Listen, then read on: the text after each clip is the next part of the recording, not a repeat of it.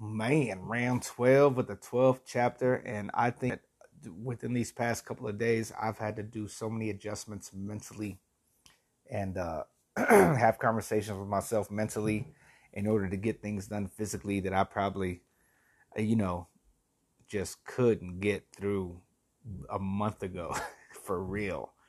And it's been a month now almost since I've been here in in the mountains. And today, you know, the conversations that I end up having with myself is, what are we doing here? What's the goal? Where are we headed? And how's it going? And I keep remembering, like what Les Brown said, like, I don't want you to tell yourself over and over again, you can do it, you can get it done, it's gonna happen. No, you got to tell yourself that it's possible for you.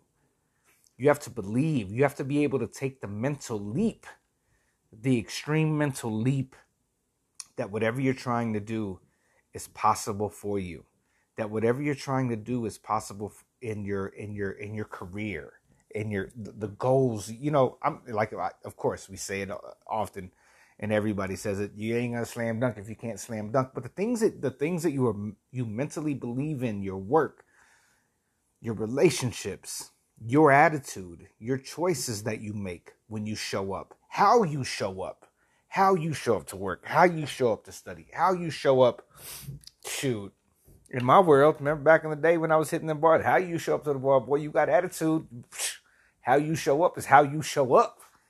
You show up to them clubs and you got attitude, you're already on one. Best believe people are gonna deal with you like that. Do you show up? And it's been the biggest blessing every day. Well, let me say this: big breakthrough yesterday. I can't recall. I cannot recall one night for the past 3 years, maybe even more, that I did not play my phone for like YouTube or like a podcast or something to keep my brain occupied while I was sleeping instead of hearing myself speak. And I'm not lying. This is not, like I told you, my major addiction was like YouTube. I have to hear something. I have to hear something. And I have I listen to the same thing over and over because I know what they're going to say and I know when it ends, and I would wake up yesterday,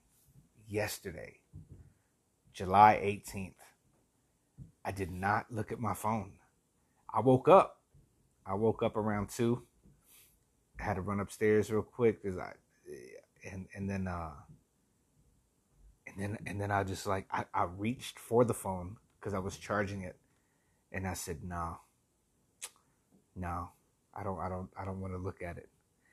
And so today, throughout the day, I could feel like withdrawals, but then I could feel the conversation happening in my head, like, what are you looking at? What's outside of you? What is the outside source of you that you're seeking? Right? What is it outside of yourself that you need to calm yourself? What is it? And for years it was anger, right? And for years it was like, well, especially during the pandemic, it was just like having a couple drinks or more than a couple drinks, and just even before that, like, to shut it down, to shut down the noise. And yesterday was the first day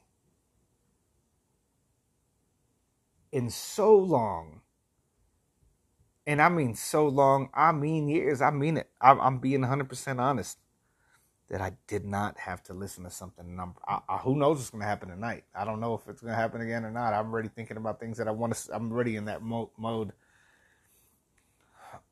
But I ask you too, like, what are some major habits that you've been able to break? Whether it's a day, 2 days, 3 days, that you find yourself being like, man, you should be proud of that. Breaking the cycle of something addictive is huge. It's huge. And like I said, it's something like, think about what you do, the machine that you are every morning. What do? You wake up. What's your routine? What is your routine every day you wake up? Do you wake up? Do you immediately go to the restroom? Do you wake up? Do you immediately go for water? Do you wake up? Do you go see, do you hit the alarm? Do you hit snooze like I do 3 times? I set my alarm so I can hit it 3 times, and then I know, all right, this is the 3rd time. Get up. Tomorrow I'm going to challenge myself the first bell to get up. And we're always up here, especially while we're working way before 6:30. So I'll set it for like 6:10, hit it 3 times and then get up, get ready, boom, out the door. But big accomplishment. This is round 12 of the 12th chapter. Huge for me. And I was reading the good book right now and read a couple of passages, and I found one that I haven't really put out there, and I'm going to share it with you, because I think about this often, about how to let go of thoughts that don't move you forward, right? That don't move us in the direction that we want to be in. So this is what I found today. And I've read the book 1,000 times, but there are certain things that I've just highlighted that have stood out. But here we are. And I believe this is book 5, chapter 2 of book 5. If you ever, I should have been doing this years ago, because the books are numbered, and I'm tripping. I'm not even telling you what number they're on, and we could have been going through this together. Book 5, chapter 2. How easy it is to repel and to wipe away every impression that is troublesome or unsuitable, and immediately to be in all tranquility. Judge every word and deed that are naturally fit for you, and do not be diverted by words of blame or criticism. Do not be diverted by words of blame or criticism. I read that and I hear that telling myself that. Because Marcus Aurelius had to deal with blame and criticism from the people that he was in charge of. And when you're the king of your own nutshell, right? As I am, the king of my own castle, the king of my own imaginary realm, the blame and criticism comes from inside, comes from myself. If it is good to do or say something, do not consider it unworthy of yourself. For those persons have their peculiar leading principle and follow their peculiar movement. Ignore them and go straight on. Follow your own nature and the common nature, and the way of both is one. Follow your own nature and the common nature, and the way of both is one. I go through things that happen according to nature until I should fall and rest, breathing out my last breath into the element out of which I daily draw it in, and falling upon the earth out of which my father collected the seed, and my mother the blood, and my nurse the milk, out of which during so many years I've been supplied with food and drink, which bears me when I tread on it and abuse it for so many purposes.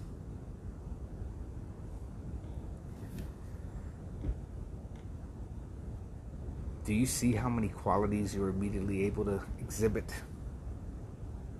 Do you see how you can jump from anger to this, to happiness, boom, you go this way, you go that way. You grumble.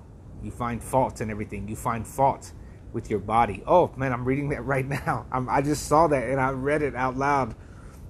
It says, are you compelled through being defectively furnished by nature to grumble and to be stingy and to flatter and to find fault with your poor body and to try to please men and to make the great display and to be so restless in your mind?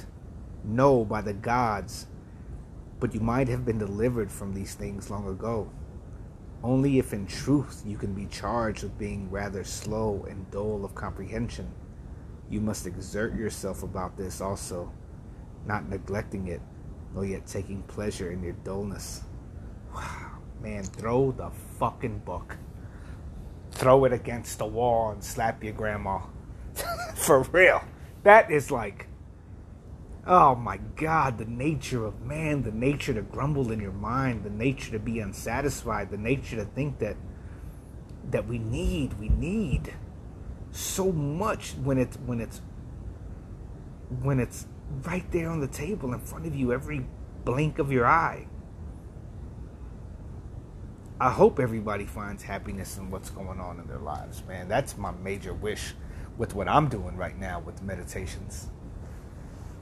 Because I seek it, and I know that I find it within work. I really do. I find it within work and being busy, and I find it within being creative. And I find it within suffering as well at times. Suffering through the things I got to get through. Take care of yourself. Forgive yourself. Forgive those who didn't know better. Because you didn't know better and they didn't know better. And love yourself. And love all those around you because you know that they need it. And I'm going to holler at you tomorrow. And it'll be round 13. This is like old school fighting. This is back in the day where they would go. I don't even think anybody went 30 rounds. I might have to look that up. Did anybody ever go 30 rounds? But this is like Robinson. Not Sugar Ray Robinson. Yeah, Sugar Ray Robinson. I think I'm wrong. Yeah, maybe it is Sugar Ray Robinson. But anyway, I'm talking about the rounds that they would go and the fights that they would do.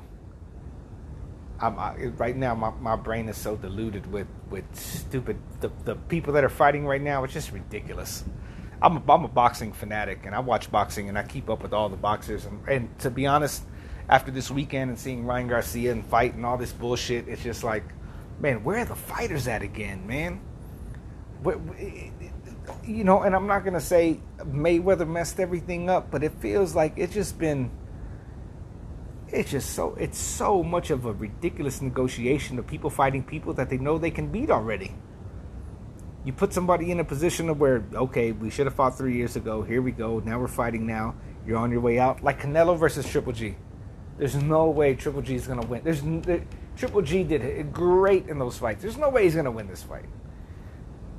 Haney versus, oh man, I can't even think of his name right now. For the guy from Australia.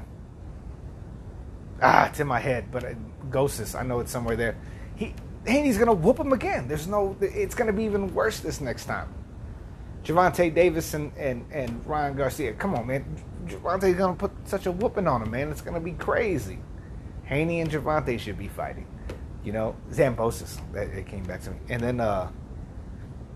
And then I don't give a damn about Andy Ruiz. I don't give a damn about him anymore. Andy Ruiz can go get lost, man. You had the opportunity of a lifetime, and you gained the opportunity of a lifetime, and you squandered it, man. You squandered it with ego, and you have had many years to redeem yourself. And dog, whackness, man. It's whackness.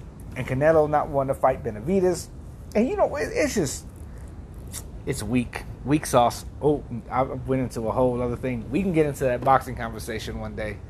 And Crawford. I mean, oh man, we'll see what Errol Spence and Crawford can do, because it's just going to be Spencer Crawford. It could be great, but it could be weak. Could be weak too. Crawford's up there, man. People slept on him for so many years. It just, who's gonna make something happen with that? All right, y'all.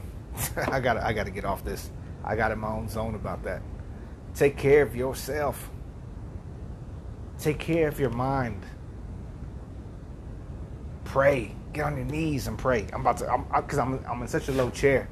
I can actually get on a knee right now, and I can say, well, I end this right now. Man, may all the gods, from Zeus to Buddha to Allah to man, every god that ever existed, to Ra, everybody, may they bless you.